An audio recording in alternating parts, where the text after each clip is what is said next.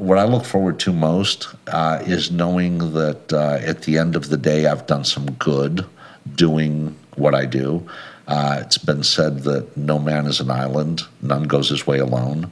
What you put into the lives of others comes back into your own. And every day that passes by, we try to live by that principle.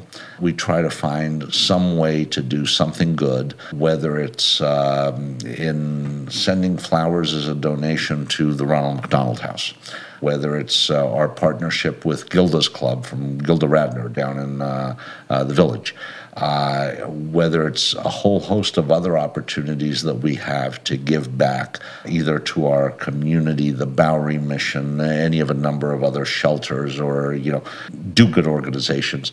We don't have the very, very deepest pockets to be able to donate in the way of money, but where we can help at a gala and help someone shave some expenses, or to bring light and sunshine and happiness to somebody who, when they least expect it and nobody's paying attention, that's a very big thing for us. Hi, my name is Ellie Cody, and this is Manhattan Sideways. On today's episode, we spoke with Nick at Starbright Floral on 26th Street. Here's what Betsy Pollovy, founder of Manhattan Sideways, had to say about this business. Nick is the perfect example of the guy who spent years on Wall Street and then gave it all up to follow his passion into the world of flowers. He traveled extensively throughout the U.S. and abroad, becoming an expert, if you will. Visiting Starbright is always a fun experience for me. I love the staff of 75. They're so knowledgeable as well as warm and inviting. But my favorite part is always to walk to the back of the store, which I encourage others to do, and step inside the refrigerator where all the flowers are kept. Nick has an incredible comprehension of the world of marketing and PR and is a terrific resource for one if they're interested when listening to our podcast. My name is Nick Faitos, and I own a company here in New York called Starbright Floral Design. All right. And when and how did you start Starbright? Well, Starbright started in 1994. Before my life as a florist, I was on Wall Street for about 15 years, a little bit less, and started as a retail broker. And a combination of events, one of which was that my wife had a small flower shop in Long Island, gave me a new interest. And as I like to say, when I turned 40, I redeemed myself, and I left the finance world and became a florist. What turned you over? What made you want to switch careers? Well, I actually saw the fun and the interest and the passion that many florists in New York City had, because I did a lot of research in the field, and I actually had some clients in Manhattan at the time who were and are florists.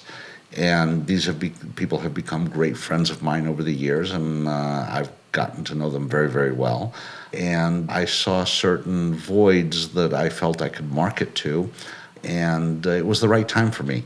I was in a great career, in a phenomenal place, but I saw myself as possibly not being as passionate about it for the next 20 years. I saw it as an industry that I could not see myself remaining into until I turned 60. I looked at people around me that were sitting at desks and were much, much older than me, and I just could not envision myself being in their shoes at their time, and that's what I was looking to avoid. And, not everything is for everybody, and what I do now is probably not for everybody either, but it was for me, and I've never looked back, and it's a decision I'm very, very happy that I made. Can you tell me about some of the voids specifically that you saw that you felt like you could fill? Sure. The floral industry, much like many retail industries, particularly here in New York, in Manhattan, are mom and pop businesses, small businesses, successful businesses, but are businesses that generally rely on the consumer to go out and find them. So the outreach from the consumer to the business is always from the consumer's point of view. Mm-hmm. So there's never has been any outward marketing where a florist would go out and try to reach a certain segment of the population. Well, because of my background in marketing and sales, everything I have ever done in my life involved some type of outbound marketing and selling.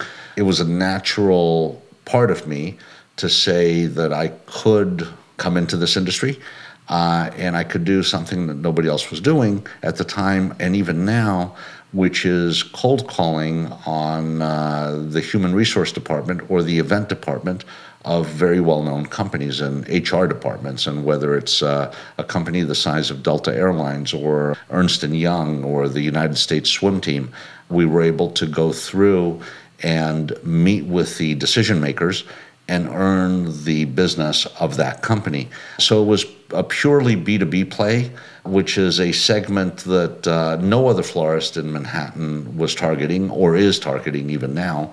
And we built an infrastructure of salespeople with good quality training programs. And that's what we've built on and how we've evolved. Now, what's happened over the years is that, for the most part, our client businesses have employees, and those employees find out who we are through the companies that they work with. And the B2B component became a business to consumer component, or B2C, simply because our clients' employees came to us for their services. So whether we wanted to or not, and we welcomed the opportunity, and without realizing it over the years, we developed a consumer component on top of our business component, and right now that represents probably about 30% of the volume of the business that we do. The other 70% is back to B2B. And B2B is business to business, correct? Business to business. Okay. And could you also explain one more term to me, which is cold calling? Yes. And what that means and what that meant for you specifically? Hi, my name is Nick, and I would like to speak to the person in the Human Resources Department who is in charge of employee benefits and amenities for the employees. Can you tell me who I need to talk to, please? Would that be you? Yes, it would. Okay, my name is Nick. Who am I speaking to, please? This is Ellie. Hi, Ellie. How are you today? I'm great, thanks. How are you, Nick? Great. What can I do for you today? Well, I'm from, I have a company here in New York. It's called Starbright Floral Design, and we're a florist that is dedicated to serving the corporate community. We like to say that we're a corporate and institutional florist, and we help companies like yours write flower policies by which they can serve their employees. So whenever there's a special occasion within your department, whether it's the birth of a baby, an anniversary, a passing of an employee's relative, we'd like to have the opportunity to be there for you and to help you in every way that we can. Is this a service that goes through your department? Are you ultimately the person that's in charge of doing this sort of thing? That would be me. How can I reach you? Well, what I'd like to do is maybe send you some information on our company, a little bit of a press kit, give you an idea of what we do, and then I'd be more than happy to continue a conversation and see how we can be of service. Great. Thanks so much, Nick. That's cold calling. All right. Thanks for the example. That was perfect. I'm sold. And just to digress for a moment, what you're doing is developing rapport with people and trying to expand your services in your industry. Over the years, I like to say that we have marketed and we have targeted ourselves to go after to go after segments that are not promoted.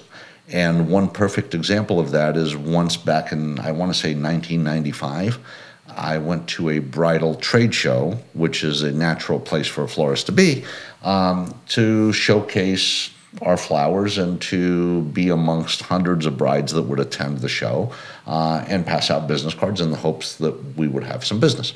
Well, we built this incredible booth, beautiful flowers all over the place. It was above and beyond anything you could imagine. But I was stuck between 5 other florists.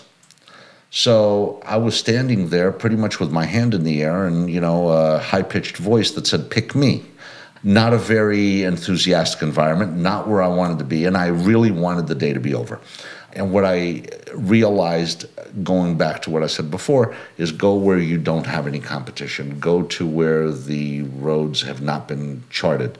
Where do we go now? Where do we market ourselves? A perfect example is the building managers trade show, which takes place on Pier, whatever it is, over on 57th Street. And we're at the building managers trade show twice a year. And our booth is between an electrician and a plumber. Okay. And there is no other florist who is at that show. Now, from that show, what we're hoping to get, and we are very successful at it, is to be able to talk to building managers about the flowers in the lobbies of the buildings that they manage. Okay, and so that's a highly qualified, segmented B2B environment for us, working with buildings like that. And if you go into many doorman buildings here in Manhattan right now, you're going to see orchids in the lobbies, you're going to see vases with flowers, you're going to see plants. And converting that business over to us is what the goal of that department is. Right. That's very clever to go to that trade show. Well, Can you tell you. me how big the company is now and how you grew it to that size? well, there's approximately 75 employees. Okay. In terms of dollar volume, we're a little bit over $6 million. And Per year? Per year. Now, why that's important is because if you take that number and divide it into about $125 per average transaction, that gives you an idea how many people we serve throughout the entire year. I can't do the math fast enough to give you that number right now, but that's basically where it is, and it's a huge population. And there's a lot of support services that go into it. There's 5 trucks. There are 10 designers. There's about 10 members of our team in the customer service area, on the phones and communicating with clients in electronic means and whatnot. The flower prep section is probably, I would say, another 4 or 5 people. Then we have dispatch and the retail component and so on and so forth. So that's kind of the bubble, the scope of what the company is now. As far as how we grew it, I can tell you my first Valentine's Day. The company started in September, so Valentine's Day in February fell, about 6 months after that? And when the company started, that first year, that Valentine's Day, we had 17 orders. I was freaking out. I didn't know how to handle it, and I said, oh my God, I was not prepared for this rush. Last year, we were in the 1500s. So just to give you an idea of the progression and the realization of who we are and what we do. I was renting a very, very small room that first year as a trial to see if my concept would even work, and I did not know. Quickly I realized that it did, and oh my gosh, I got to grow, and I got to buy trucks, and I've got to give people Metro cards so they can make deliveries, and how am I going to do all this? And through it all, it worked out. We have been very, very fortunate, and I want to say that thinking in a positive manner through some very negative situations, we always tried to find the bright side in everything that we did. And from 1994 to 2018, we have never had a negative year of growth. So every single year that the company's been around, including the year of 9/11, including whatever depressions, recessions, and financial shortfalls have happened in this country and in our great city, we have never, ever decided to participate in a recession, and we never will. And that's really our motto. And I mean, just to give you one example, because I'm probably pretty sure you're going to ask the question, when things are not doing so well, we double our marketing efforts. And the reason we do is because we have plenty of spare time. We have nothing else to do. It's slow. Right. So therefore, we're going to go out and outreach to more clients, find new ways to reach our consumers, and so on and so forth. And not only that, but our competitors, if you want to use that term, are pulling back on their marketing because they're scared and they don't want to invest in a time that's not going well. Right. Okay, so it becomes a self-fulfilled prophecy where, oh my God, there's a recession, therefore I'm going to have a bad year, therefore the bad year actually happens. 9/11 came around, and it was a very sad time for our city, and we did as much as we could, and we participated in the cleanup, and we're very, very honored with what we did for the Red Cross and the relief centers that were set up and so on and so forth. But purely from a marketing standpoint, the one thing that we did do, 9/11 happened in September, and we said, okay, now who's going to restaurants now? Who's going out to eat? Who's spending money? Nobody, right? Okay, so what's going to happen to all our restaurant accounts? What's going to happen to our hotel accounts? People are going to start cutting back, and the weekly flowers that go to these venues are no longer going to be, they're going to cancel their orders. So before they went out and canceled their orders, we went to all those accounts and we said, we're going to give you your flowers for free until the end of the year. We know that you're going through hard times. Wow. We want your place to, you've been so loyal to us for all this time, and we want you to be as presentable as possible. We don't want anything to change just because the times are not what we want them to be. And in January, okay, hopefully you've seen a turn for the better, okay, and we can continue, or then you can evaluate on what to do. But what happened? We stopped the hemorrhaging of business, cutting off the line, and whatever we gave away, it wasn't a lot, and nobody canceled their account and nobody went to someone else. Whereas if we let these people just cancel in January, whenever they had money, what's the guarantee they would come back to us? Almost zero. Right. And so we preserved all of that business for the future. Mm-hmm. Okay. And so that was a very, very strong outcome from really a very negative situation, turning it into something a little bit more positive, and something that had legs, as one would say, in the longer term. And really that's, I guess, how we've grown the company. And by building a brand that is reputation-based, by being true to our word and understanding the belief and the premise that you're as good as the promises that you make. And if you're reliable and trustworthy, people will not give up on you. Mm-hmm. And that's led to our growth. What has the hiring process looked like? How do you choose your team members in an environment where it's so important that you have a good reputation? Well, it's cultural. And the one thing that I'm very, very proud of is that the people who come to work with us tend to want to stay with us. We have never, because we haven't had downturns, we've never had layoffs. We don't cut hours during slower times. We know that January, which is a slower period in our industry, the rent for our employees is the same as it is in May, and gasoline costs the same amount of money all year round.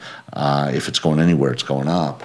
So we don't hire seasonal, and we don't flex our hours and ask people to take weeks upon weeks off or, cut their hours in half and that sort of thing. Mm-hmm. By creating a stable work environment, people want to work with us. And we've never had a hard time recruiting because of our reputation. And one of our designers has been with us since 1996, and he was 21, 22 years old at the time when he was hired. He was obviously a very, very junior designer. Wasn't even a designer, but he's been with us ever since. And he's a leader on the team.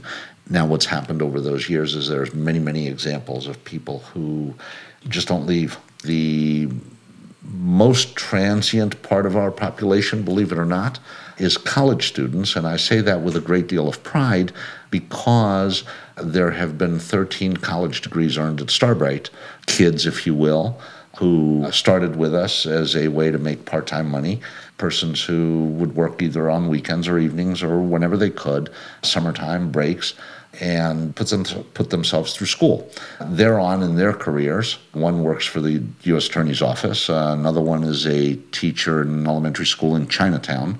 And others are spread all over the country doing all kinds of other great things. There's a PR agent in Los Angeles who went to FIT who worked with us all the way through college. And there's many, many stories like that. So, and when you bring in that kind of environment, people just get absorbed into it and they become a part of it. I don't want to paint it in a negative way, But if someone comes on board and they can't fit into that, it's almost like they walked into a tornado, but a good tornado, and they either adapt and they become a part of it or they move on.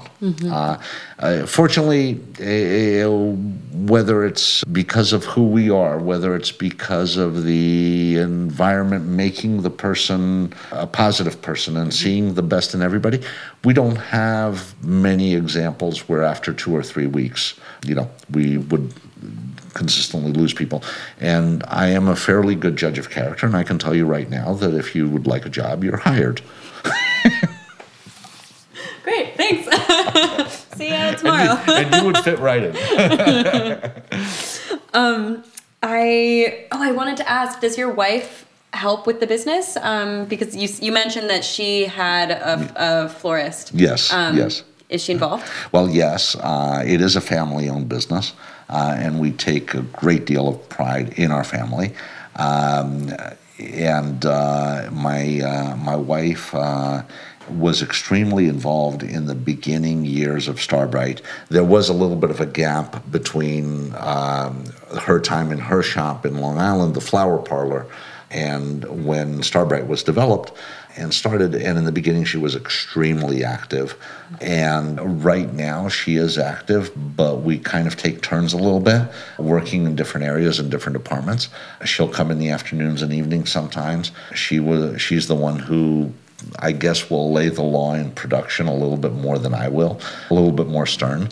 And I say that with a great deal of affection. She will eventually listen to this.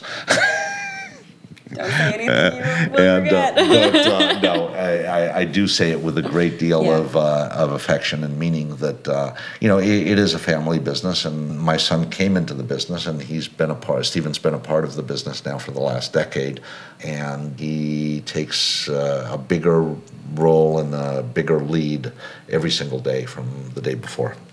That being said, where do you see the future of the business?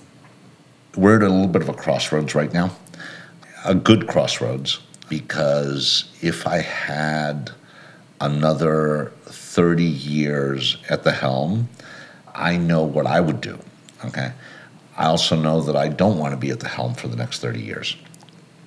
It's Stephen's turn, and we're developing a plan of how the company is going to grow, how it's going to sustain itself, what methods we're going to use to go into phase 2, if you will.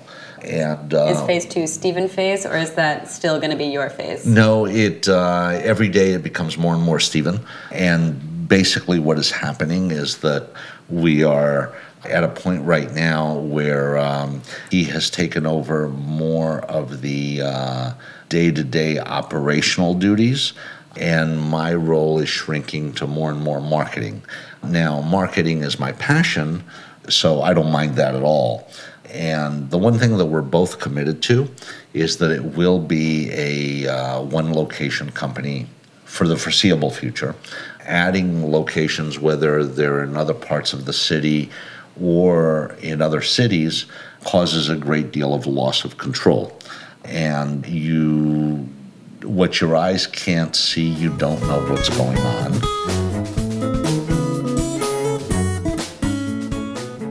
What has been your favorite part of owning Starbright? I'm going to go back to a story in the early days of the company, and it still holds true to this day. But in the early days, I had a very long commute living in Long Island. And when Stephen was still in college, we would, depending on the day of the week and depending on his schedule, he would come in with me and we would drive together. And we're stuck in traffic somewhere in the middle of Long Island on probably the LIE. And as we're sitting there laughing and talking and having the time of our lives, and he's about 22, 23, and I'm about twice that. And, we're just really living it up.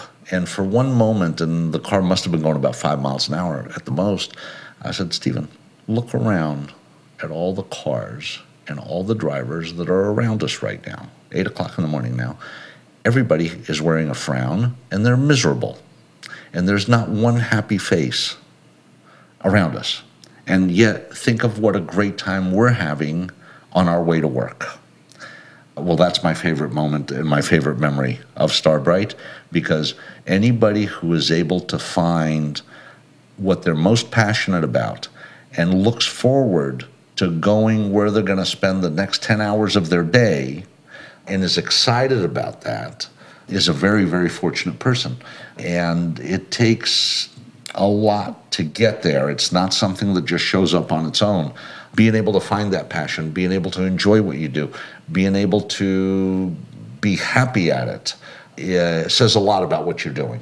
And then the kicker, to be able to make money doing it, and to be able to feed your family, and to be able to sustain a respectable lifestyle. Nothing lavish, just respectable.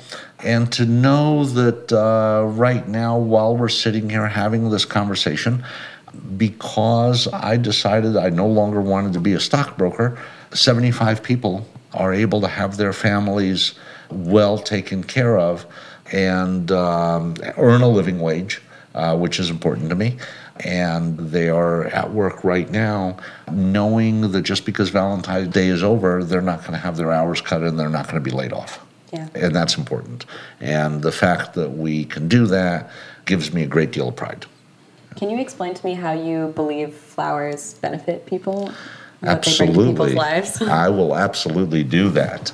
There have been numerous studies done at the university level of how having flowers in one's home bring calmness to the environment and peace, and give us thoughts, and think of how beautiful and big the smile is that a person actually has when someone surprises them with flowers. It could be a romantic interest, but it doesn't have to be. It could be a mother to a child, or the other way around, or it could be a sibling, or it could be a stranger. We participate in a program every October, and we call it Pedal It Forward. And in Pedal It Forward, what we're doing is we're actually giving people on the street, random people that we don't know, a free bouquet. We're actually giving everybody 2 bouquets, and we're asking people, keep one for yourself and give the other one to somebody else and make somebody's day.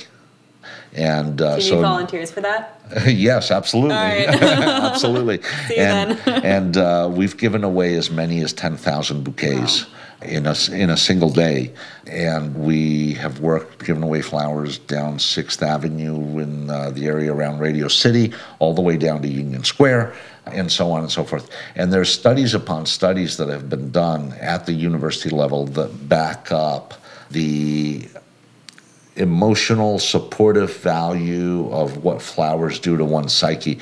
That's why you see them in lobbies of hotels, in restaurants, in offices, in waiting areas. I know my dentist has an orchid that stares me in the face every time I sit in the chair for a new root canal.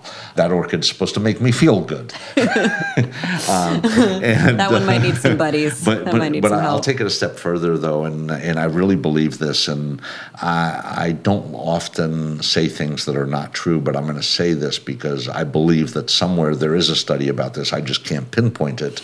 And so I'm going to talk as though the study exists, even though it really doesn't. Full disclosure.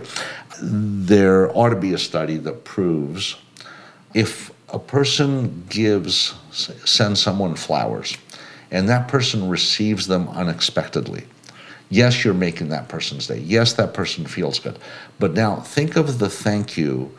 Think of the phone call. Think of the screaming elation that that person is going to express to the person who gave them the flowers when they speak on the phone. Okay? And think of how good the sender of that bouquet feels because they made someone else's day. Mm-hmm. Okay. In fact, there are research studies, not on flowers specifically, but there are research studies that show how much acts of kindness contribute to people's overall happiness. There you go. That backs it up, because I would say that giving someone a bouquet is definitely an act of kindness. There you go. I think you're good. I don't think you have to fund the research study. Okay, fantastic. So I do believe that in many, many different ways, flowers express feelings, emotions, and make us better at who we are and how we do it. Mm-hmm. Could you tell me where you get your products, where you get the flowers? Because obviously in winter in New York, they're not popping up from the sidewalks. And they won't let us go pick them on the median of Park Avenue when they grow. It's not very nice of them. No. We source from all corners of the world. Just to give you an example, our flowers come from Holland. They come from New Zealand. The seasons are exact opposite. So when something is not grown in Holland, it's grown in New Zealand, or vice versa. A lot of our roses come from Ecuador. And then we also source a great deal of American product. And within that product, we have many, many floral varieties that come to us from California. The drought has affected that a little bit, and also from Florida. But there's an interesting story that I like to tell with how the seasons change and the weather patterns change, and one flower in specific, peonies, and how we source them. Because what happens is that peonies start growing in North Carolina around the middle of, I would say, late March. And depending on how cold the spring is, they will continue to come from that region for a period of time. But as spring warms up, the blooms will blow open and the harvest has ended. And the harvest will continually move to the north, okay? And it will actually, peonies will start, let's say, in the middle of March in North Carolina, and they will end in the middle of July somewhere in Vermont. So it's a geographic progression where the flower actually moves. And it's only a couple of weeks in, each region, and it just boom, boom, boom, it just flies up. And this year we're hearing that we're actually going to have peonies in the middle of the summer coming from Alaska, which will be really cool, because then come fall, we start getting peonies from Chile. So it shifts back down again. Yeah, exactly. So it's becoming a year-round flower. Wow. The Chilean peonies just went out of season probably about 2-3 weeks ago. So now we're waiting. Okay, and there's this little lull for about 6 weeks, and then we're going to go into North Carolina probably at the end of March or so, and that all depends on Punxsutawney Phil and what the groundhog says. Right, of course. Which it's supposed to be in early spring, but he lies a lot. Well, let me tell you, I'm happy to hear that, because peonies are my favorite flower. So awesome. That's good news. Terrific. How much do you consider sustainability in your business practices? A lot. It's a very, very important part of what we do. And right now we're actually researching. Nobody in New York is doing it right now. And we are researching the possibility of composting all our waste, and we can reach a zero waste environment in our business. We do right now. We're doing it with several different ways. Well, for one thing, we use a lot of cardboard, and the cardboard we use has to be of a certain recyclability and so on and so forth. We're getting away from cellophane wrap, which is a very high petroleum content product, and moving more to tissue and paper, and there's so much good product out there. There's no reason to consider anything else. But going beyond that, we also tell our clients that we put little stickers on our packages that if you bring back the vase, you get a certain benefit, or give us back the vase so we can repurpose it, and we'll give you a free bouquet of flowers. That type of thing. So and we're trying to keep that cycle going.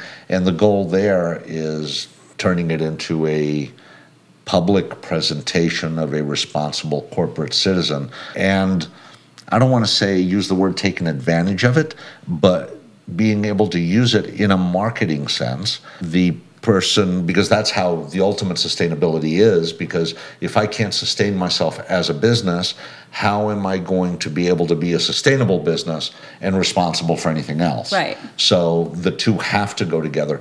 And in order to address that second issue, our goal is the person who received the flowers to now become a customer. And what's a better way to make them a customer and ask them to be a customer?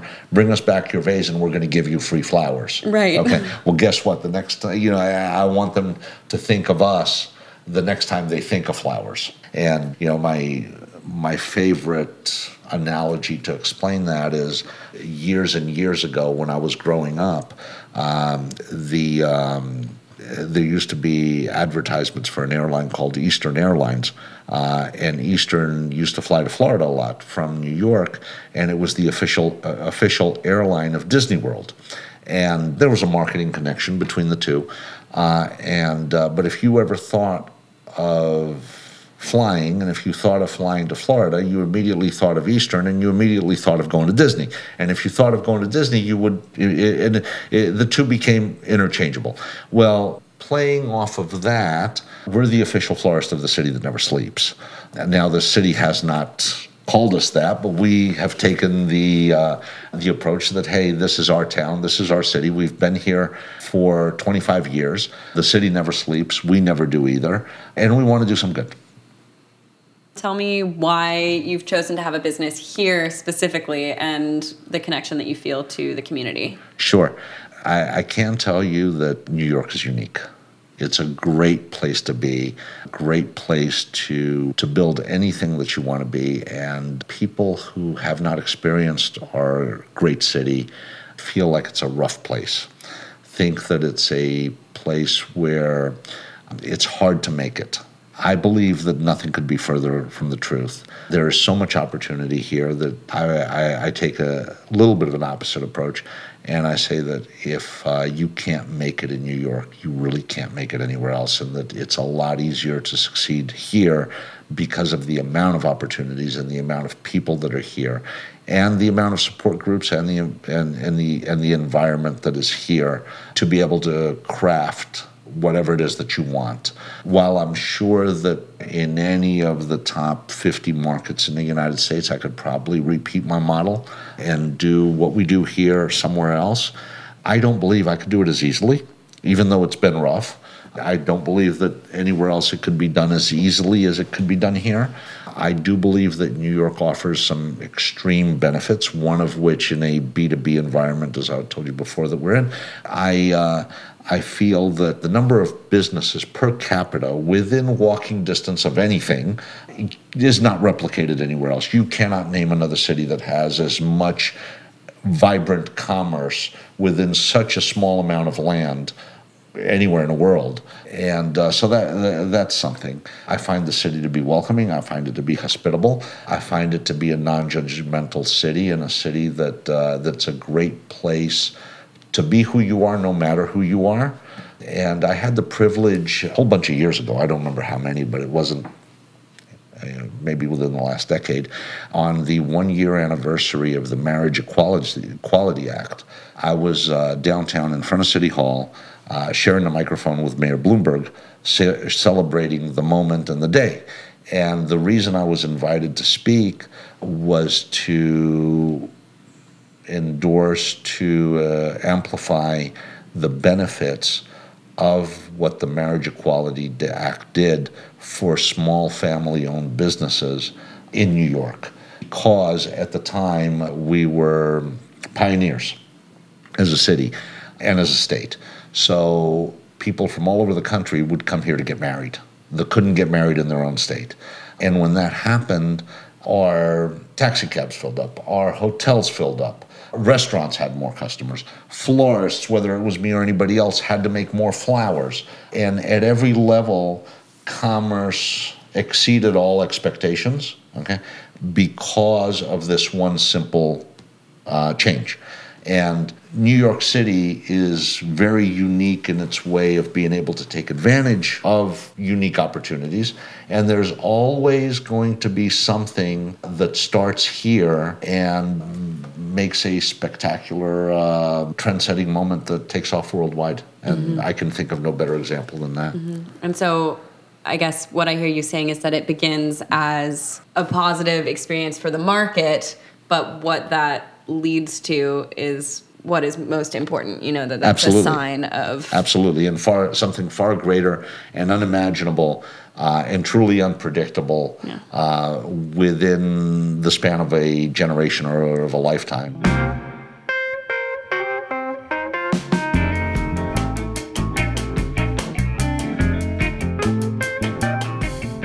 What are some things that folks listening might not know about flowers or the flower industry in general? Well, I can tell you that one of the surprises that I encountered after a certain amount of years, I got invited to go to Holland to visit some of our suppliers. And I got to see a behind-the-scenes look at the most remarkable operation that you can possibly imagine. First, we start with an auction market that resembles the New York Stock Exchange. And they're auctioning off product that will be dead within a week. So here you have a live auction that is depending on supply and demand. It is completely market-based. And the product that is being auctioned will travel within the next 12 hours to all corners of the world. Wow. Okay. Okay. And it all starts from there. Now, what's interesting about that is that you take a step back from the auction, and we're talking about production houses that probably are the size of Chelsea under one roof. Okay. And carriages and trucks and chains that are carrying, there's one driver and there's 20 carts behind him, and you're just going all over. They know where they're going, but nobody else does. And then you go away from there, and the efficiency of the operation is so incredible that they have runways in the middle of the flower fields. So there's a plane, cargo plane, that starts out on a runway, and there are flowers being cut, packaged on conveyor belts, and headed towards the belly of the plane. Okay, while the plane is moving at a very, very slow speed. Okay, and everything is mechanically organized to happen at a certain moment. And as soon as the day's work is done, that plane takes off, and 8 hours later, it's in New York. That's incredible. And while we know what product we've ordered that is on that flight, the goal is to sell it before it lands, so that way we don't have any perishability in our product. Right. So when you think of, the amount of joy that goes into people's lives and what it takes to get it there, it's a spectacular chain of events that really has to take place, and they have to be perfect. Now, the interesting thing, and I was reading this recently, and don't quote me on the dollar amount, okay, but I'm not far off. If I'm off by pennies. But I read a study, okay, and this is a true study, that a single rose, and I think the year was like 1895, but I could be off by a year or two, cost $4.25 on Valentine's Day. In today's dollars, that same rose, one rose, costs something like $125. What? Yes. So what has happened is that the efficiencies of the markets, okay, and think of what transport was in the 1800s, okay, the flower market that's here on 28th Street existed, but everything got delivered by horse and buggy. Right. Okay, and think of the efficiencies, and where did those flowers come from? If they came from anywhere farther than Pennsylvania, they died before they got here. There were no airplanes transporting flowers. There were no tractor trailers coming up from Miami with flowers that had been flown in from Ecuador. No. Okay? So, the inefficiencies of the market and the inefficiencies of the transport made the product that expensive. And my point is that, the evolution, the time, the way we able to take care of our own efficiencies. I've seen changes in our industry because of the internet. Not only are those changes affecting the consumer and the consumer's buying habits, and that's a great thing, but they're also affecting my buying habits, and as a company, where we purchase from, what we purchase, what our savings are, and what part of those savings we can pass on to our consumer. Can you tell me more about your experiences both traveling to see suppliers and how your experiences outside of New York and outside of the U.S. have informed your business decisions? Well, travel is something I dearly, dearly enjoy, and I've visited many, many places, some by plane, some by automobile, and my favorite is by motorcycle.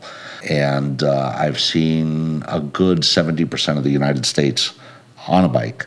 And some of my greatest experiences are in Southern California with the succulents and the cacti and some of the product that comes back to New York, some of it cut flower and some of it not, that is just amazing and it's beautiful.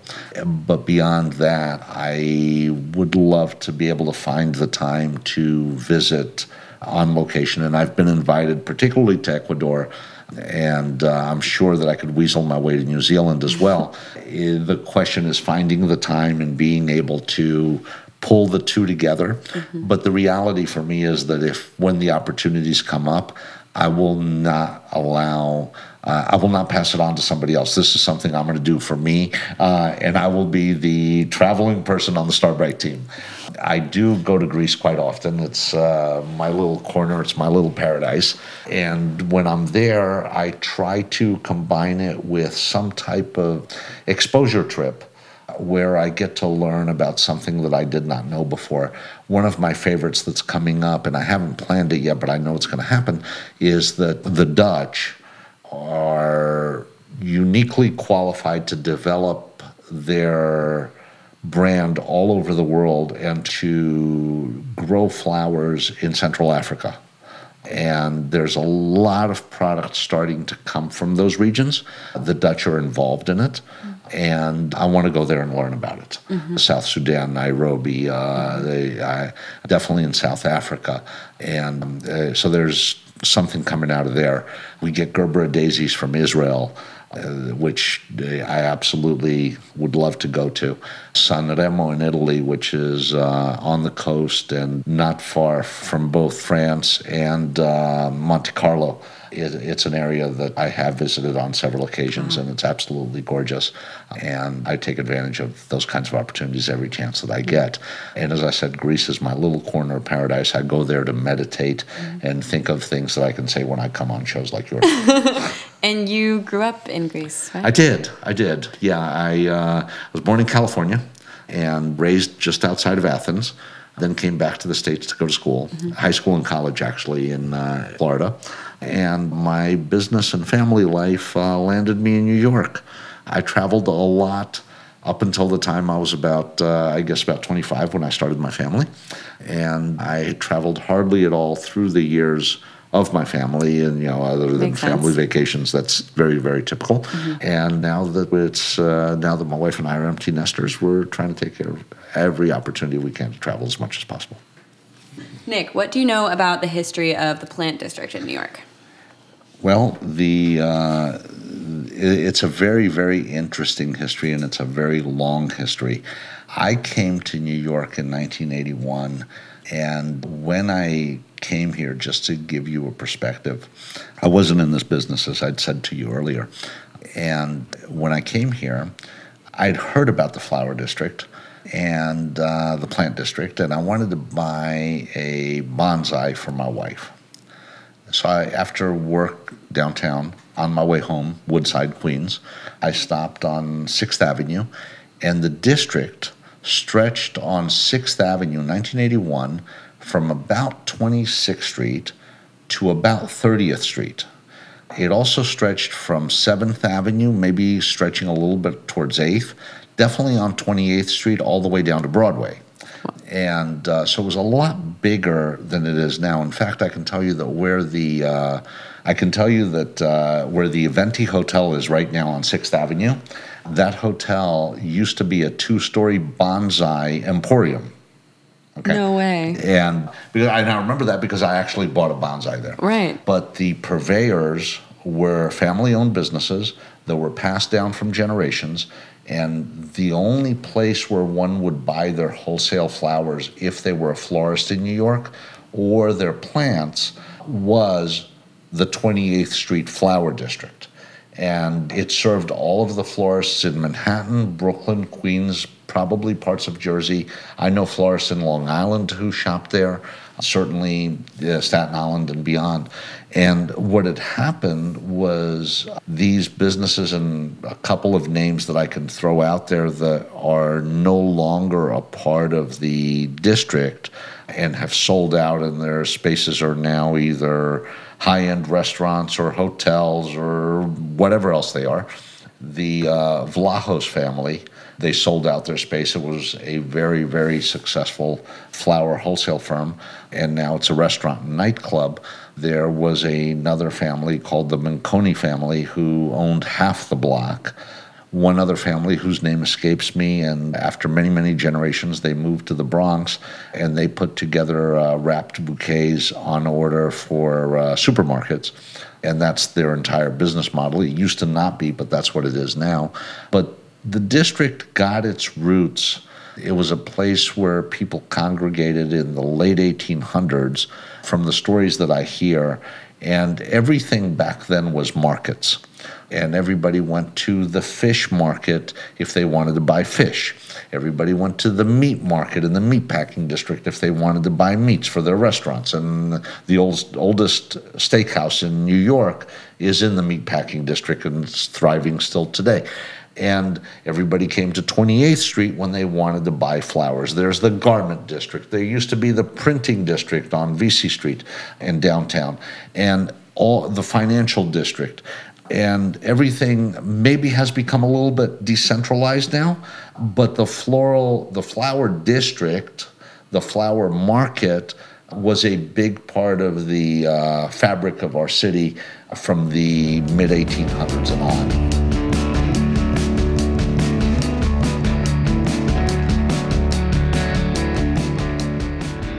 Surprisingly, and this is a lot of fun and something that I always am excited to talk about, is that New York City is a phenomenal destination for elopements and out-of-town weddings.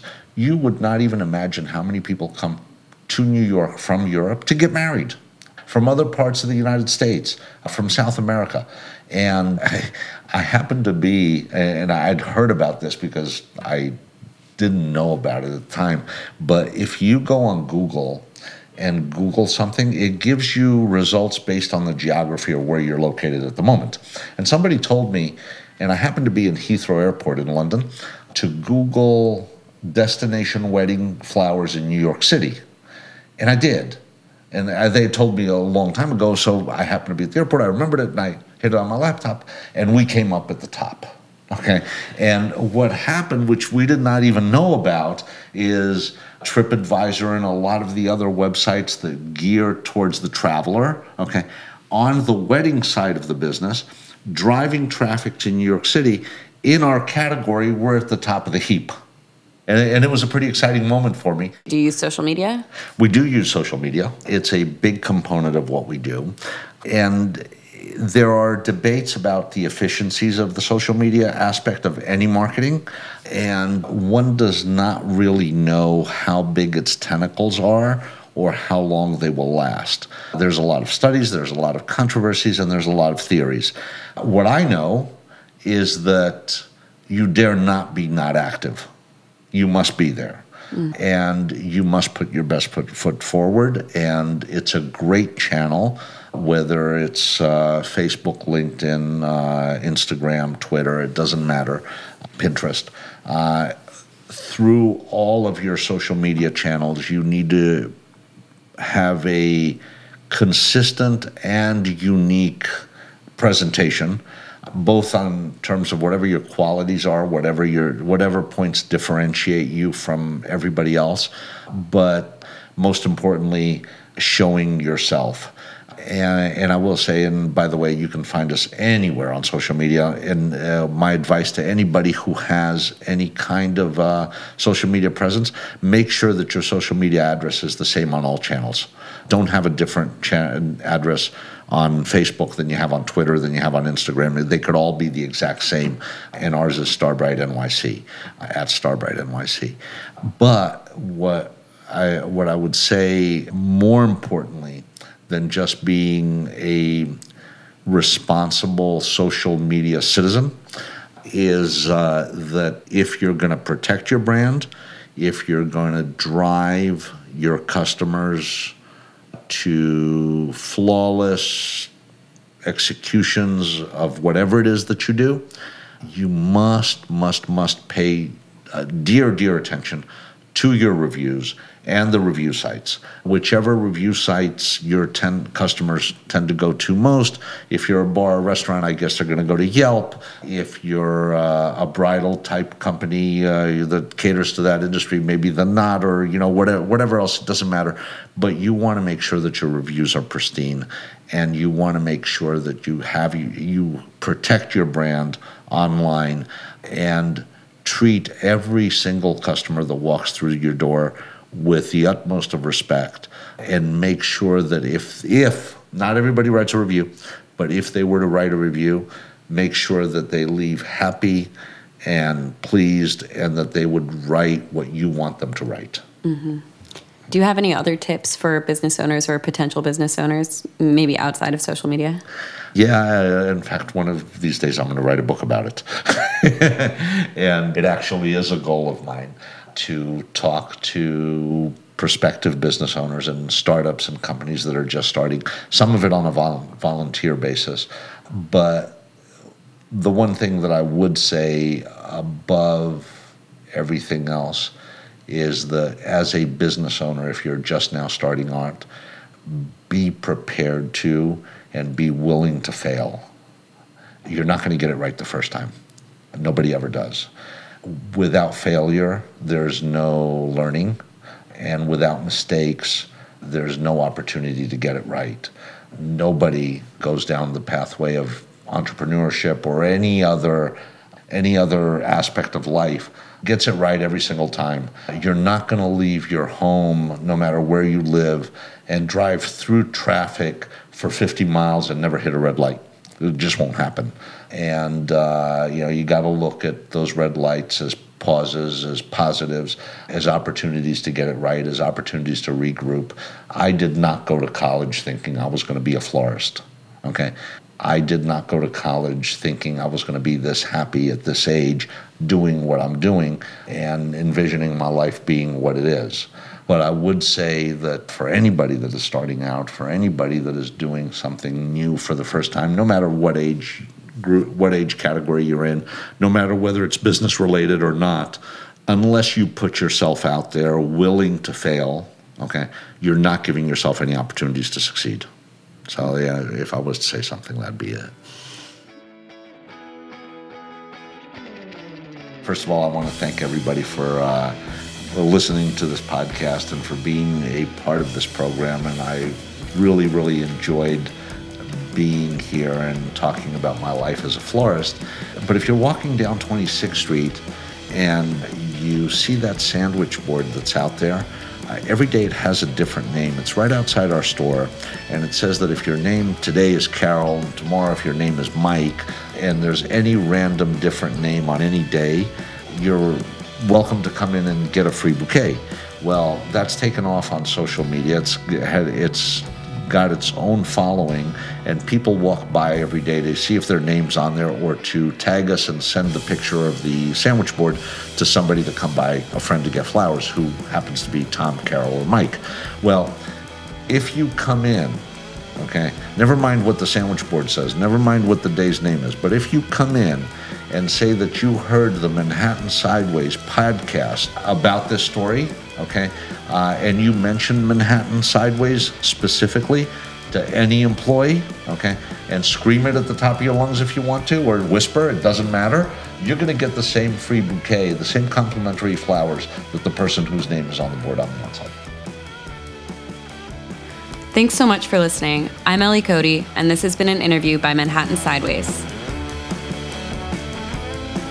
If you'd like to learn more about this particular business, or to discover and read about thousands of other fascinating small businesses on the side streets of Manhattan, please visit our website, sideways.nyc, and of course follow us on Instagram and Facebook @NYSideways.